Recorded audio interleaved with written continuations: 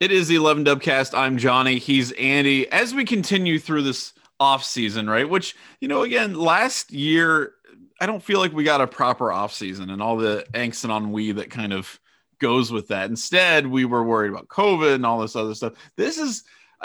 Yes, COVID's still with us, and yes, we still have to be aware and be very careful and all those things. But this feels more like a traditional off-season year, right? Where you've got the spring practice kind of going on, and then you're going to be staring into several months of just nothing. And it's kind of, I don't know, it's not good. I'm not excited about it, but I will say that I missed it a little bit. I missed that feeling of normalcy, I guess. And maybe that's what it feels like. You're going to have a spring game coming up here in about like 5 days or so as of this recording. It kind of feels like things are maybe sliding a little bit. We're worried about the defense. We're nitpicking the tiniest little bits of information we get from spring practice reports. I don't know, man. Does it feel like spring to you? Does it feel kind of back to normal a little bit? Yeah, it's a little bit back to normal. It's still different in that, we don't have the full access that we would have to spring practice. So it feels like maybe we're not getting quite the full glimpse, but yeah, you're not sitting here worried about, is this thing going to happen? Or are we going to have a spring game? Are we going to have a season? Are we going to, that part is, very different. We know we're having a spring game. We know we're having a season, et cetera, et cetera, et cetera. Right. There will be fall camp. Yeah. There will be the first game. That's nice to know. That's nice to know. I guess some normalcy is creeping back into life. I mean, we're talking about, okay, how many people will be at sporting events? What does that look like? So those kind of things continue to shape and develop and change. So it does feel more like a normal off season. Totally agree with that. Yeah. And and again, like, we can still examine the breadcrumbs that we get. We can analyze these to the nth degree. We talked last week, okay, well, quarterback decision is basically made. We don't have to worry about that anymore and blah, blah. That's fine. You don't have to believe us. I totally understand if somebody wants to go down the list and say, okay, CJ Stroud got this many reps. Jack Miller got this many reps. Kyle McCord got this many reps. Kyle McCord went 3 for 4 and CJ Stroud went 2 for 3. Jack Miller went 3 for 6. Oh my God. And that's totally fine. I understand if people want to get into that, because that's part of the fun of, I think, the off season and spring practice in general. I think it's hard to have a hot take on the internet if you don't overanalyze the limited amount of data available to you. Come on. Exactly. And I will also say, if you really want to get into it, there was a spring practice report from Dan today, and I really enjoyed his extremely detailed analysis of the running back situation, right? Where exactly who is in what order. Travion Henderson got his black stripe removed, and I want him to just be the starting running back, which is silly because, he's been on campus for all of like 5 seconds, 12 minutes. And I just, I'm excited. I'm excited about these things, even though there isn't a whole lot to go off of. It still kind of gets you pumped, and there are things that you, become interested in and whatnot.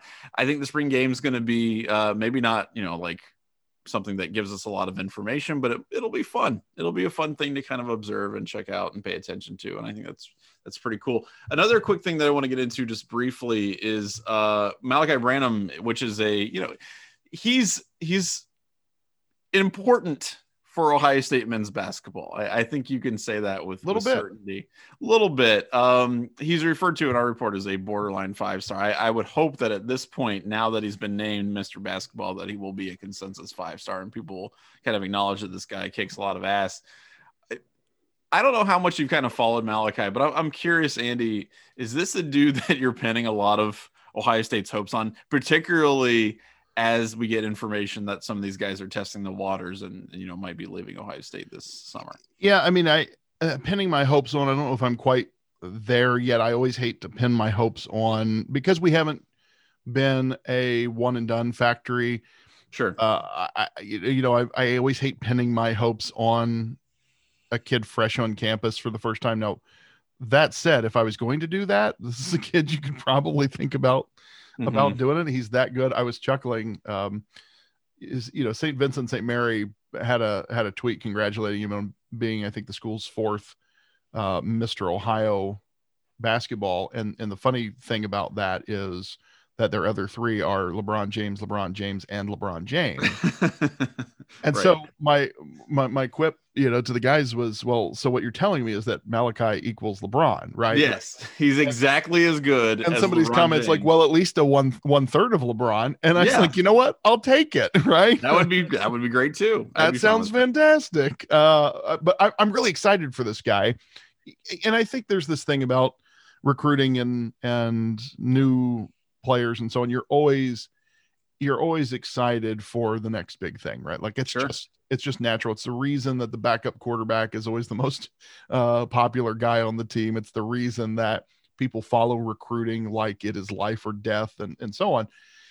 But I don't typically get as jacked up about recruiting and new guys on campus as a lot of folks do. Like I remember fondly the days when I didn't necessarily need to know a player's name until his second year on campus when he finally cracked the two deep. This is a different thing, right? This cat's legit. 37 points in the state championship game. He's really, really sharp, a top 30 recruit nationally. And I just love his stats. He's a guy that is going to be able to put up points in the game, at a prolific rate, but, is also a well-rounded player. And I think he fits on Ohio State's roster really well and fill some needs for Chris Holtmann. The other part about it is that the fact that you're able to keep a player of that caliber home, that's really important, I think, just in general, because one of the things we've talked about, you and I consistently, is that we really like Chris Holtmann as a coach on the floor. And, the one thing that he could stand to step up on is the recruiting, and these next two classes, I think he's really doing that. Yes. Yeah. And you know what? I agree with you. Having a 6'4" guard, right, on the team, that's something I would enjoy for the Ohio State Buckeyes. I think that would be something very beneficial for them. And I agree with you too, that being able to keep talent in state, the list of Mr. Basketball winners in the state of Ohio is really interesting in a lot of ways, and how Ohio State has been successful and getting some of those guys on the team, and how maybe they've lost some really less guys. Successful in some cases. Well, and that's the thing though, because you look at it, and I remember the only time I think I ever cared about the Mr. Basketball thing, or became aware of it, was with LeBron James. And of course he was going to go to the NBA, and that was, that's how it was going to break down, because that's what he was allowed to do. And I don't think anybody ever expected him to even think about college with his level of ability. And then, I would follow Ohio State basketball recruiting and see if those guys had achieved that. And I remember John Diebler, for example, the guy scored so many points in high school, and he had a really disastrous first year at Ohio State. He did not play well. His 3-point shooting was atrocious. And I was furious. I was like, how could a guy who scored that many points in high school be this bad in college? I understand it's not the same game, but how can you be this bad? And of course, John Diebler turned it around, ended up becoming an unbelievable 3-point shooter and a huge part of the teams that he was on, and went on to have a great career overseas. But the list is interesting. I mean, you got, Willie Buford, right? Obviously a huge part of Ohio State. You get Solinger. OJ Mayo is an interesting one because, did not end up at Ohio State, obviously, but had a really interesting career, I guess you could say. Trey Burke, a notable defection from the Columbus area. That was tough. That one's really tough. Mark Loving maybe didn't pan out as well as people expected him to at the college level. Maybe. Luke Kennard, a guy that I actually substitute taught when I was down in Franklin. Wow. And of course he ended up at Duke, and I think he's in the NBA right now. It's interesting. It's really interesting. There's a lot of talent in the Midwest. There's a lot of talent in Ohio in terms of basketball in general. And you want to see, as you said earlier, you want to see Chris Holtmann lock that down, right? Yeah, you want to see all that Ohio talent come to Ohio State, because it's the flagship program of the state, regardless of what, people in Southwestern Ohio might believe. And here's the thing too, to add to that, like the importance of locking down the state of Ohio. We've talked about it for football for years, right? Like that was the thing. I mean, one of the many things that Jim Tressel made holy writ was that we will build a fence around the state of Ohio. Now, successive coaches have put their own stamp on that we're going to keep the absolute best in Ohio, and we will get the absolute best from everywhere else too. Right. But you're not going to lose a 5-star to some other school, right? In football, and you want that same thing to be the case in basketball. And the kind of, and also statement that I would follow this on. We've been talking about this a lot with wrestling recruiting, and I think it applies to basketball here. Mm-hmm. That Ohio State's success in a lot of ways rises and falls on the success of high school wrestling in the state of Ohio. And I think you can say that about basketball too, because like as you were going down through those list of Mr. Ohio basketball winners, like the guys who were really great on that list, I think about like Jared Sullinger. How important was he to the program? 2-time Mr. Ohio basketball. And you mentioned Willie Buckets and John Thriebler. Like those guys put really important stamp on the program. Now Ohio State clearly missed in not getting LeBron James, to play his college ball here. That's terrible miss there. But I think having a guy like Branham, that was a joke. You could have laughed appreciatively there. That would have helped me, that bit about LeBron. But having, a strong, thanks. You don't have to overdo it. I apologize. Having it was a strong hilarious, Ohio, Andy. Yes. Having a strong Ohio high school basketball program and then being able to keep 5-star talent in state, like that's really important to a program like Ohio State that, people always say when we talk about Buckeye basketball, well, it's never going to be, and I scoff at this. It frosts my flakes that, we're never going to be North Carolina or Duke or Kentucky. And my response is always, not with that attitude. We're not, and I do, in all seriousness, I do get when people say that.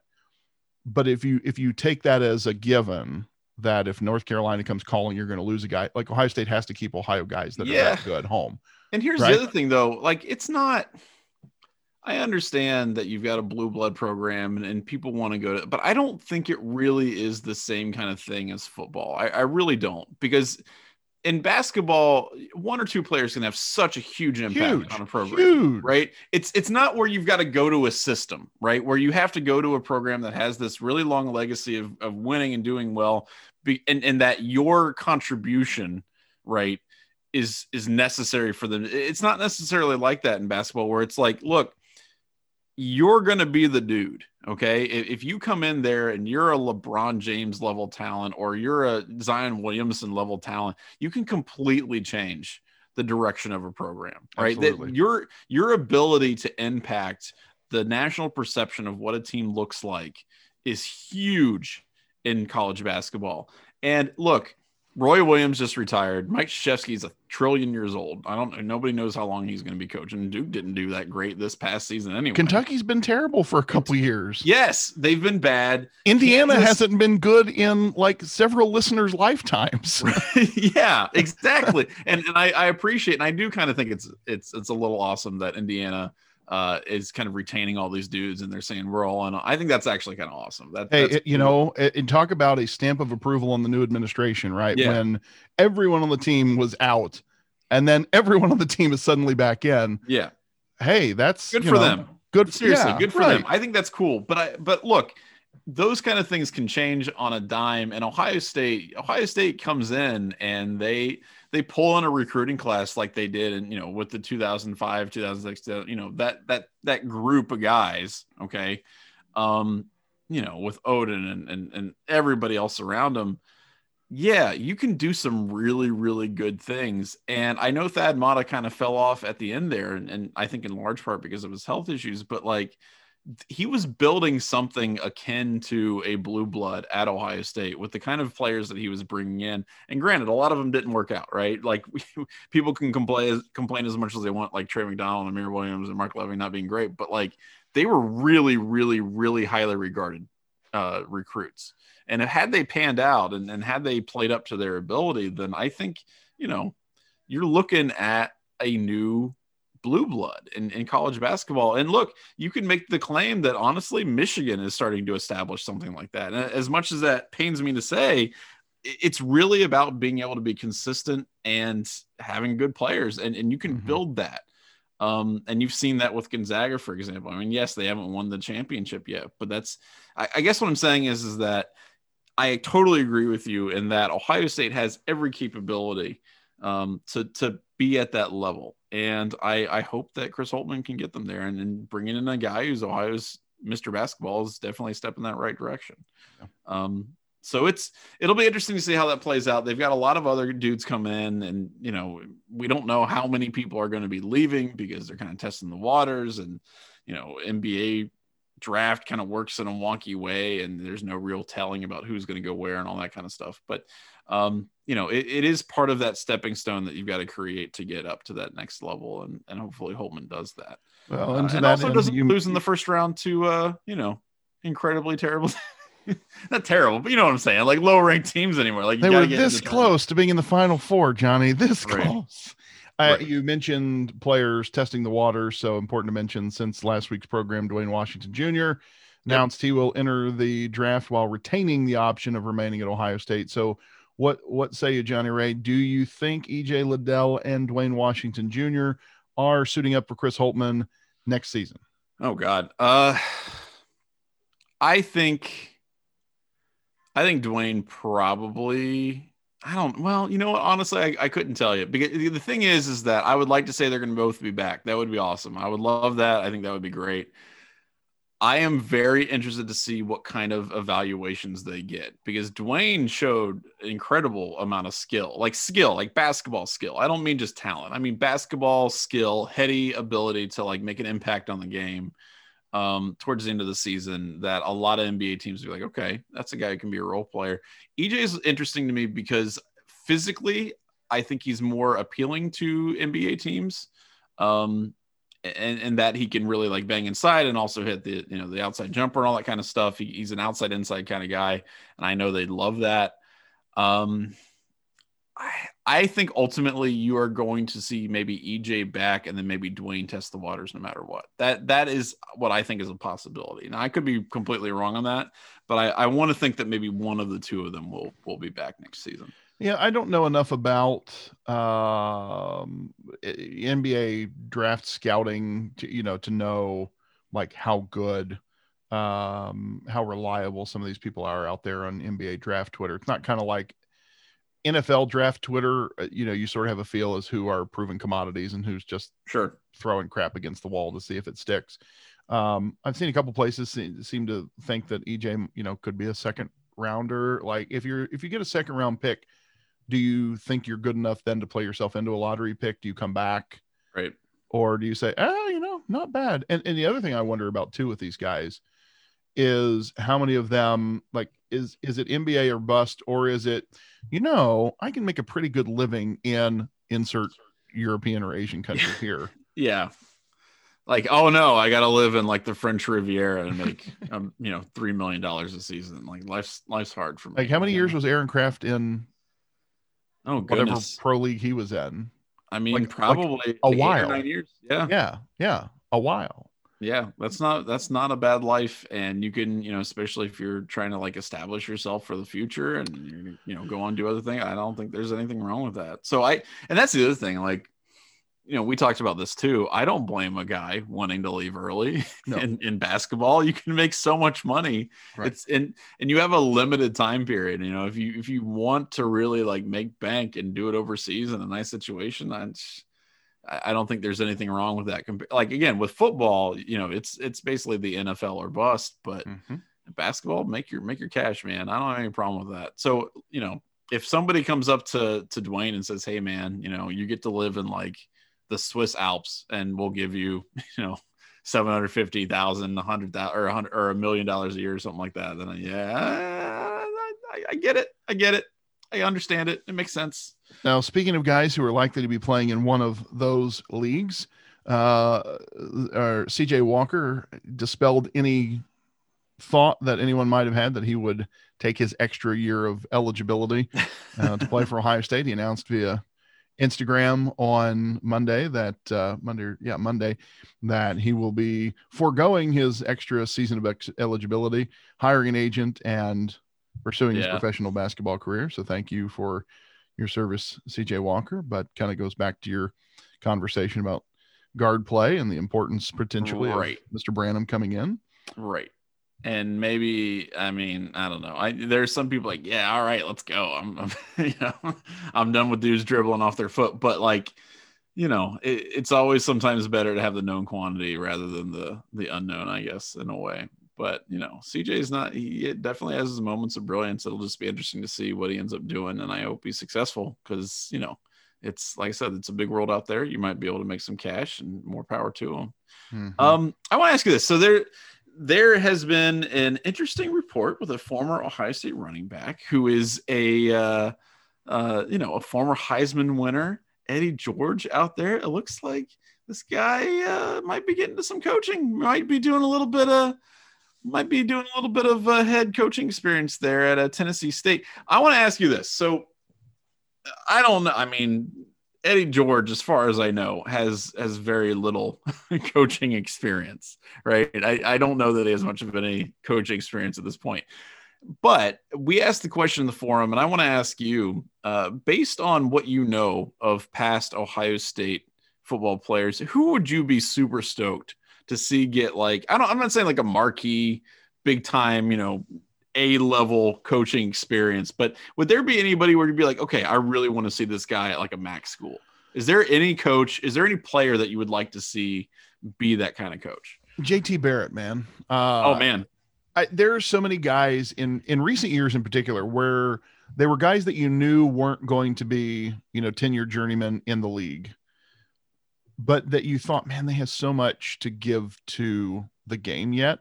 I remember Kenny Guyton as a great example where you knew Kenny wasn't going to be on, he wasn't going to be. How dare you? How dare you? Come on. I have said on this show more than once that my absolute favorite Ohio State live sports moment was Kenny Guyton's comeback over Purdue. Oh, yeah, it's hilarious. I mean, best thing ever. It was. And I tell that story at least once a season because that was the first Ohio State game I went to with the stunning Mrs. Vance. And I was one of those worthless bastards who was ready to leave the stadium. And my wife, who did not grow up an Ohio State fan, right? She's from Wheeling, West Virginia, roots for the Mountaineers. She looks at me and says, "Are you going to be one of those people?" And one of those people who don't get to witness Kenny Guyton putting together the greatest comeback in Ohio State history. And having her shame me into staying then turned out to be witnessing the greatest comeback in the history of sports. It was right. Why Kenny Guyton, by the way, is so great? Not just because of that, but there was a Photoshop that we did. Somebody did. I don't know. I don't want to say we because I don't think it was anybody. I think it might have been somebody on the forums. But they photoshopped his face onto like actual Kenny G's body and head. So he's like holding up Kenny G's saxophone, tuba, whatever the hell he plays, clarinet. I don't know. What does he play? Well, he plays saxophone. I'm pretty sure that particular one, it was like maybe a soprano sax that kind of looks like some kind of thing. I mean, it was hilarious. Yeah. And so here's the reason why Kenny Guyton. And it was a really good Photoshop too. Like this wasn't fantastic. Fun with MS Paint. This was legit. Yeah. You would have sworn that that's what he actually looks like. But the best part is that we had an event at the Woody. It was to raise money for the Gold Pants, as our Gold Pants Social. And we were kind of walking around the facility and this is when Kenny Guyton was at Ohio State, and on one of his lockers, because you get multiple lockers there, you've got stuff for upstairs and stuff for downstairs, whatever. On one of his lockers, he had taped that Photoshop onto his locker as a point. I assume a point of pride. So I give him enormous amount of props for that. He's just he was just a cool ass dude. And, plying his trade, continuing to coach, I think that would be really awesome. I agree with you that Joe Thomas Barrett is, definitely a guy who maybe people outside of Ohio State fandom wouldn't necessarily recognize as a guy that would be a great coach. We all know him as, the hype man, the leader that he is. And I agree with you. I think that's definitely a guy who would be an excellent head coach or, any kind of assistant coach or whatever someday. I think he would be really well in that role. Just as a leader. Well, I mean, I want to close the thing on Guyton for a minute too, because you look, Guyton's now been coaching in Division I for a while. Since he started as a GA in 2015. Yeah, spent a couple seasons with Houston. He's been at Louisiana Tech, Colorado State, and now at Arkansas. which, by the way, I mean, great get for them. So he's been as a wide receivers coach, so he's been making it work for a while now, right? Like that's a good start to a career. Those are schools where, you go and you build your resume, and, when he gets the next shot, is it, being a passing game coordinator? Is it? So, what's fun for me is that it takes all types, because here's the thing, right? And this is why I don't think I was 100% all in on Urban Meyer at first.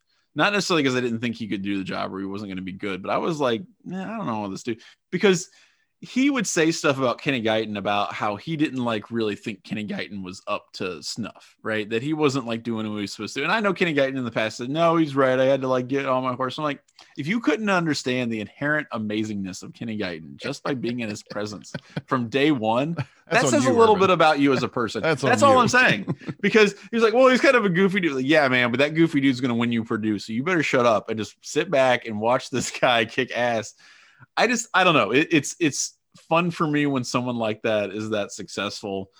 People mentioned on the site, like John Simon. I think that would be really interesting. I was not surprised to see a guy like Mike Vrabel, for example, enter into the coaching ranks, because, and not necessarily at the college level. I knew that he was kind of like an NFL bound type dude, because he has that mentality for the sport and at that level. And I think it's really cool what he's been able to do, like in Tennessee and elsewhere and whatnot. That's a guy who I think his chops were kind of developed in the NFL, right? In the capacity that he had as a player, and then getting to obviously observe some really great coaches as a player and then kind of translate that into it. That was a dude who I kind of felt was destined for the NFL. But I don't know. It's interesting. Like a guy like, people talk about Ryan Shazier and whatnot. It's interesting how many really great leaders have come from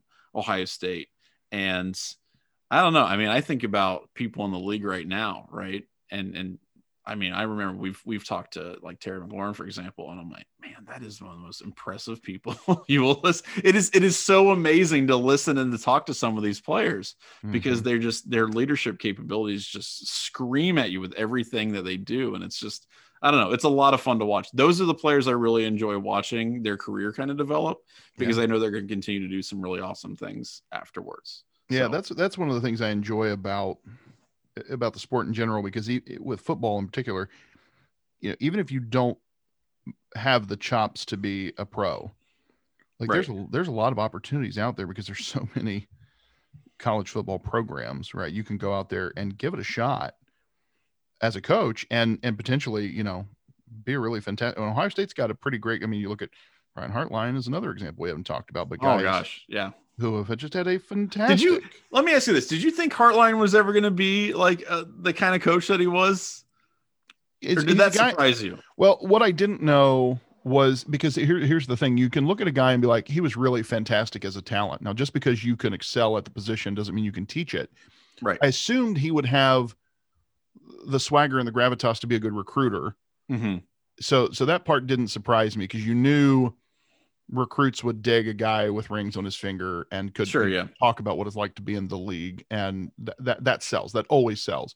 Right. But you just don't know about the teaching component, right? Can you teach, or is it one of those things that you just do so naturally? You have the God-given gifts and abilities that you can't go. I mean, you're a teacher, you get this, right? Sometimes I heard it put this way. My high school chemistry teacher and my high school algebra teacher, the algebra teacher's preferred subject was chemistry, and the chemistry teacher's preferred subject was algebra, as students.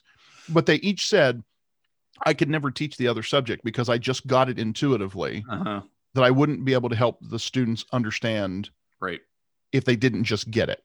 So the chemistry teacher, because I struggled a little bit at times at chemistry, I can help students who are struggling with chemistry, and vice versa. So, that's what you always wonder about. Can you teach the position and the technique and so on? Look at Larry Johnson. His gift, among other things, is how good he teaches the techniques and the finer points of playing the position. And, the violent hands, like they talk about, just how good Ohio State's defensive linemen are with their hands compared to everybody else.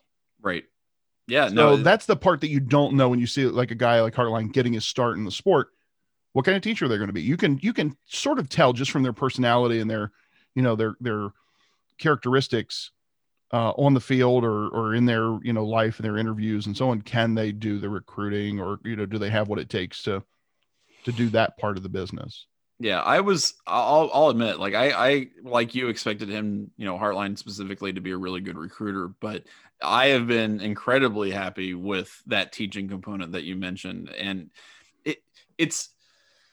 I think we get caught up sometimes when we talk about evaluating players and position units, because we go, okay, well, where are they going to get drafted, or how many yards have they put up? But if you look at the mechanics of what the wide receivers are able to do with Ohio State, like how incredibly crisply they run those routes, and how good they are with their hands, and how smart they are with positioning with their bodies. The things that they do mechanically are incredibly sound. And that is absolutely a testament to Brian Hartline, who, as a wide receiver himself, did all of those things very, very well. Yes. Right.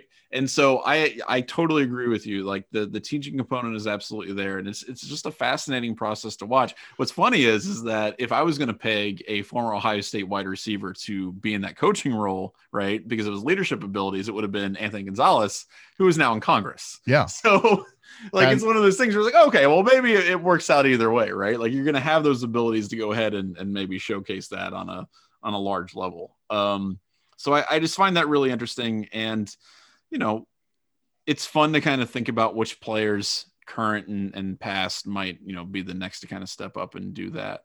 And, even he hasn't even started his NFL career yet, but, I know there was a lot of stink about Justin Fields, which I'm glad that we had decided to have an entire national conversation about that without asking any Ohio State writers or observers at all. That's cool. Oh my God, Dan Orlovsky, come on, man. Oh my God. Seriously, just ask a dude in Columbus. That's all you would have had. Here's the biggest take. If people didn't pick up on this, and I'm sure that because our audience is the most astute group of listeners anywhere in sport, they've already done this, but what you really take away from that Tempest in a Teapot of a story is that 99 and 3/4 of the information that you get from NFL draft Twitter that is sourced from teams oh God, is disinformation BS designed to have it is fall to their lap. Or it absolutely is. If there wasn't a name behind it, if it was Anonymous Scout told me, that Anonymous Scout is placing disinformation as part of a tactical campaign. This has been dissected to death in the last couple of weeks, but I don't understand how anybody puts any stock in any of this stuff in the lead up to the draft. It is so much BS and ridiculous. Like you said, basically manufactured information to try to, push one narrative or the other on the behalf of the teams themselves, who are then trying to make these draft picks. It's silly and ridiculous. And there's a ton of leadership on Ohio State's team, and Justin Fields is part of that. So I think it would be really cool, maybe at some point, to see him in that kind of capacity, but he's got a pretty kick-ass career ahead of himself. Hey, and by the way, credit where it's due, credit to Kirk Herbstreit. I know there is a slice of Ohio State fandom that thinks Herbie goes out of his way to be critical of Ohio State in some sort of misguided display of objectivity as a journalist. But I got to give Herbie credit. I mean, he called Orlovsky out, and that's his coworker. Yeah. I don't think he made any fans of the ESPN HQ by. Well, what are they going to do? They're not going to fire him. Who cares? But good, good on him for, publicly having a fellow Ohio State, alumnus's back. That's exactly, that. And by the way, coming with it strong too. So good on Herbie. Yeah. Made no bones about it. I appreciated that. I thought that was pretty cool of him. So before we're going to ask us anything, we do want to remind you that the Dubcast is sponsored by the Dry Goods store at 11warriors.com, drygoods.11warriors.com. Shirts, hats, stickers, all kinds of great stuff. Check it out. Let's do some Ask Us Anything. Ask Us Anything, like I said, always one of the best parts of the off season for us personally, because there's just, it's where we get to hear from you and all of your, thoughts and foibles. And I just enjoy that quite a bit. So if you want to ask us anything, you can send us a question to dubcast at 11warriors.com, DUBCAST at 11warriors.com. Let's start this one from Dan. And Dan asks, so, hey, Johnny and Andy, I was just curious what your thoughts are on going back to full capacity for games. After this pandemic, do y'all still want to go to a stadium with 100,000 people? Should OSU just reduce the capacity since it's already fairly uncomfortable to begin with? I'm personally not sure I want to be crammed in like that again. Curious on your thoughts. That's a great question. That is an excellent question. Yeah, it's a fantastic question, Dan. Yeah, and a lot of people are going to have to ask themselves that when the fall season rolls around. And you know what? Here's honest God truth from me. You put 107,000 people in that stadium right now. I'm not feeling super hot about that in April of 2021. Maybe by the time September rolls around, I'll feel a little bit different, right? Things have gotten better. I think they're saying like within the next few weeks, like half of America will have at least gotten one shot of vaccine, which is incredible. I might feel a little bit different about it. Right now, I can understand some trepidation, some worry about it. I don't think they'll be at full capacity in the fall. I think they'll be looking at much more like something like, a third or quarter capacity, which I think I would be okay with. But yeah, I don't know. I don't think I'm quite there yet. I don't think I'm a full capacity guy as of April 12th, 2021. Yeah, that I would say probably mirrors my feeling on as well. In that, and so I want to give credit to the Ohio State University Wexner Medical Center for running a fantastic mass vaccine clinic at the Schottenstein Center. That's where we got our first round at the shot, and we'll go back here in a week and have the immunity fully activated. Hoorah! So I'm very, very impressed with what a great job the team at Ohio State did running that, and kudos to them. Now, that said, I'm kind of with you, like 107,000 people, unless somehow between here and August, we hit that 80 or 80 some percent threshold we need to see vaccination wise to ensure. I don't remember what the exact number is, but there's a number that you have to get a percentage of people that are vaccinated to ensure the herd immunity.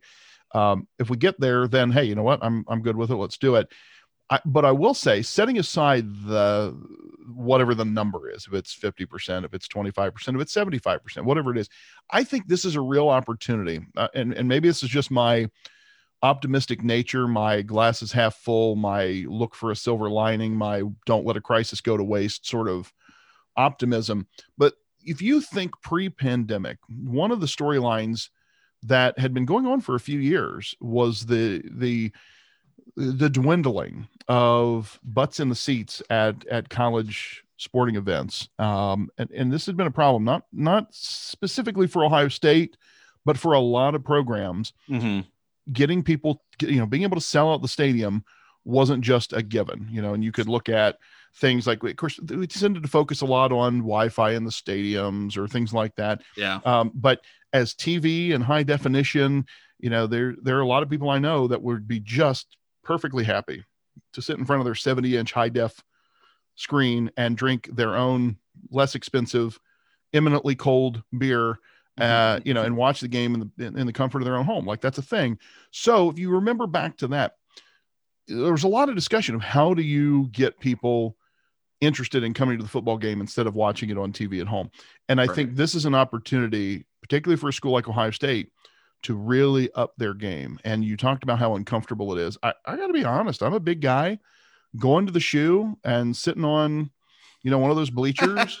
Yeah, 12 square inches, Andy. What are you talking about? I mean, almost as bad as flying, commercial air travel, or, on a little feeder airline between Columbus and Chicago. Like that's there. Yeah. I've been on a lot of airplanes that just were not built for a man of my stature, and Ohio Stadium seating arrangements, not really built for a man of my stature. And so I get that. And I think this is an opportunity for a school like Ohio State, for the big powers that be, to look and say, how can we really up the wow factor for, and getting more comfortable seating is part of it. No question. More comfortable seating is part of it, but just overall make it worth my time. And plus, by the way, these are super expensive tickets. And if we limit capacity, that necessarily means, based on the laws of supply and demand, the prices have to go up. So if I'm going to be paying $200 at some point, you might as well say $200 a ticket to go to an Ohio State ball game, like, you got to make sure I'm not miserable while I'm there. Right. And I think this is the opportunity to say, how do we do that? It's interesting how you frame that too, because the city of Columbus has a very modern new stadium that's going to be opening up this summer, right? With nice full seats, all the amenities you could possibly want. It does feature the sport of soccer, which I know a lot of people may, turn their noses up at. But, Ohio State football is going to be the biggest game in town. I'm not saying that's ever going to change. I'm not implying that. But I agree with you that, and I've said this for years, that Ohio State is going to have to confront the reality that you just kind of laid out, which is that the product can be enjoyed from home just as well as it can be enjoyed in person. And I agree with you, man. I think they're going to have to up their game in some respects. I don't know what that looks like. I don't know what kind of, steps they're willing to take at this point. But you put it well there. It's what steps are they willing to take? Like, what is, and the other question is, like, how concerned are the powers that be? How concerned is Gene Smith with attendance trends? Right. And to some extent, they're just going to be happy to have the revenue again, right? So it's like, we just got to get the cash register ringing again. Yep. So I get that, and I think that there's going to be a lot of people wanting to view Ohio State football games in person, right? Just because they've been denied that, and they're like, okay, well, let's go. Well, it doesn't matter what the experience. We just want to be back in the stadium. And if they can charge exorbitant prices and people go check it out, then more power to them. I want to say, like, the question when we first were reading Dan's question, it was funny because I was sitting here thinking, like, I hadn't been having a big craving to go to a sporting event per se, but do you know what I have been craving, especially as summer, is now like in sight, and that's going to a live concert. I think I was telling the story earlier, that we've got tickets from pre-pandemic to go see Def Leppard, Motley Crue, and whoever else they're touring with. And I don't know, is that concert going to happen? It's in July. So kind of, that could be a really interesting tipping point, right? Do they have, is the state of Ohio, is the city of Cleveland, are they having, what's the capacity look like? And how does that change? Will the tour even happen? I don't know. So, but I'm really craving going out and seeing some great bands. Like I think I was talking about George Thorogood. I really would love to go see George Thorogood somewhere this summer.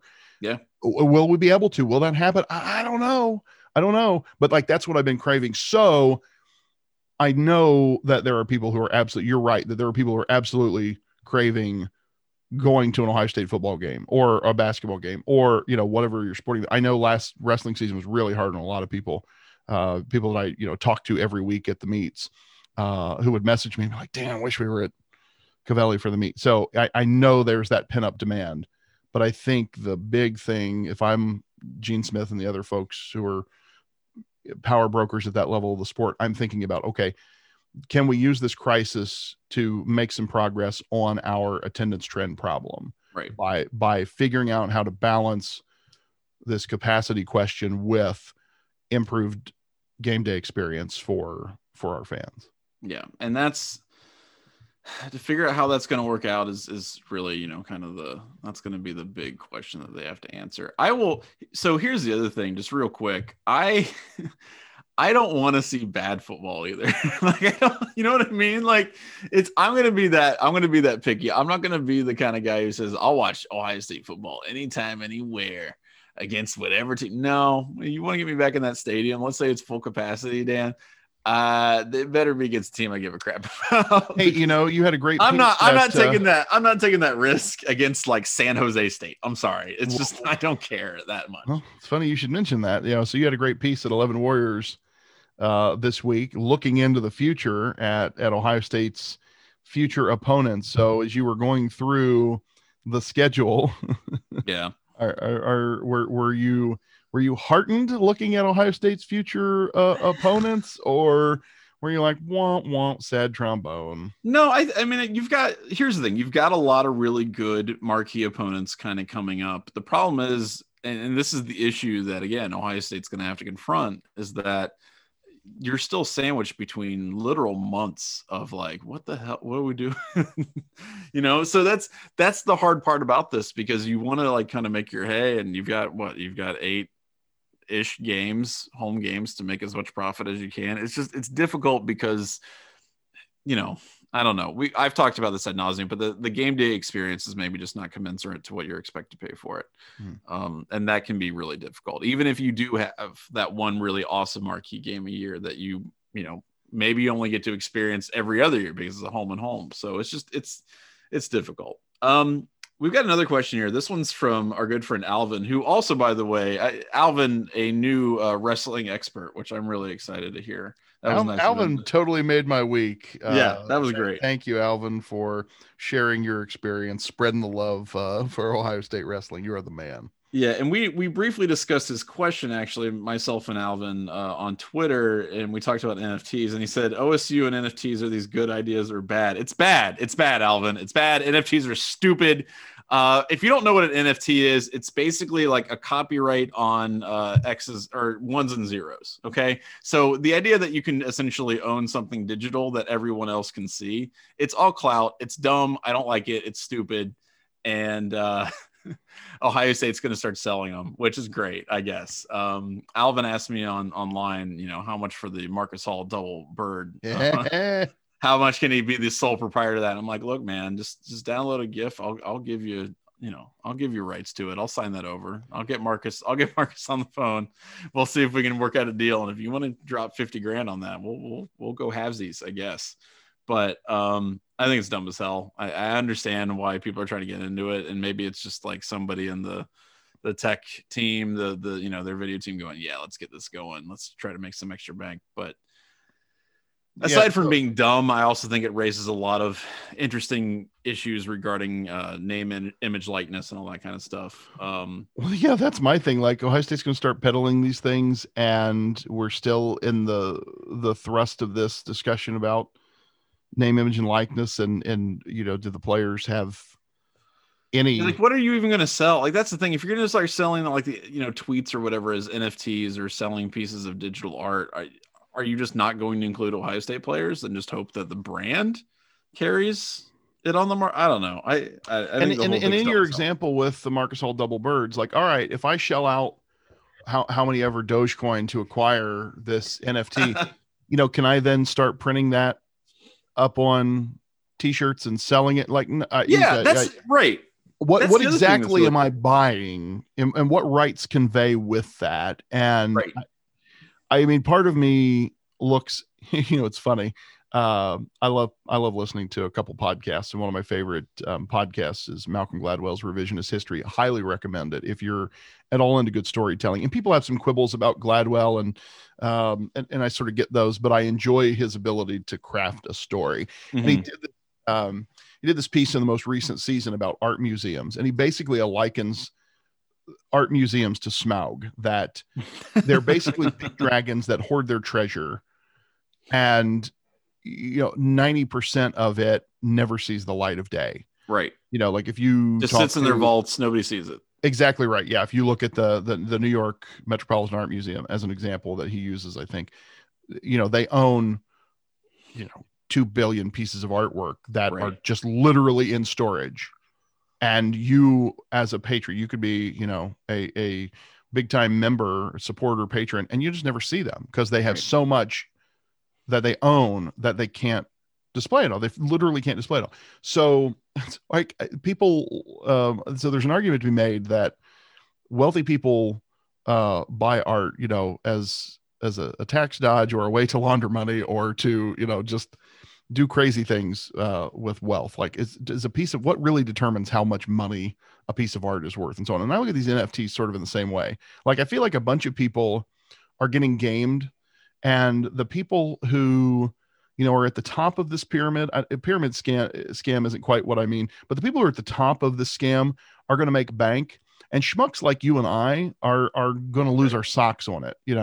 That's why I stay as far away from this. I don't get it. I don't understand it. And I don't know that I think I've ever heard any NFT aficionado explain it well. Like, why do you want one? And then that's where the conversation stops, because there's no real reason. I don't know. I don't want to paint myself as a Luddite, even if I am kind of one. I mean, I will be on this. I mean, yeah. I'm not on a lot of things. Like, I sort of get, I'm not into crypto, but I sort of get why people are into crypto. Sure.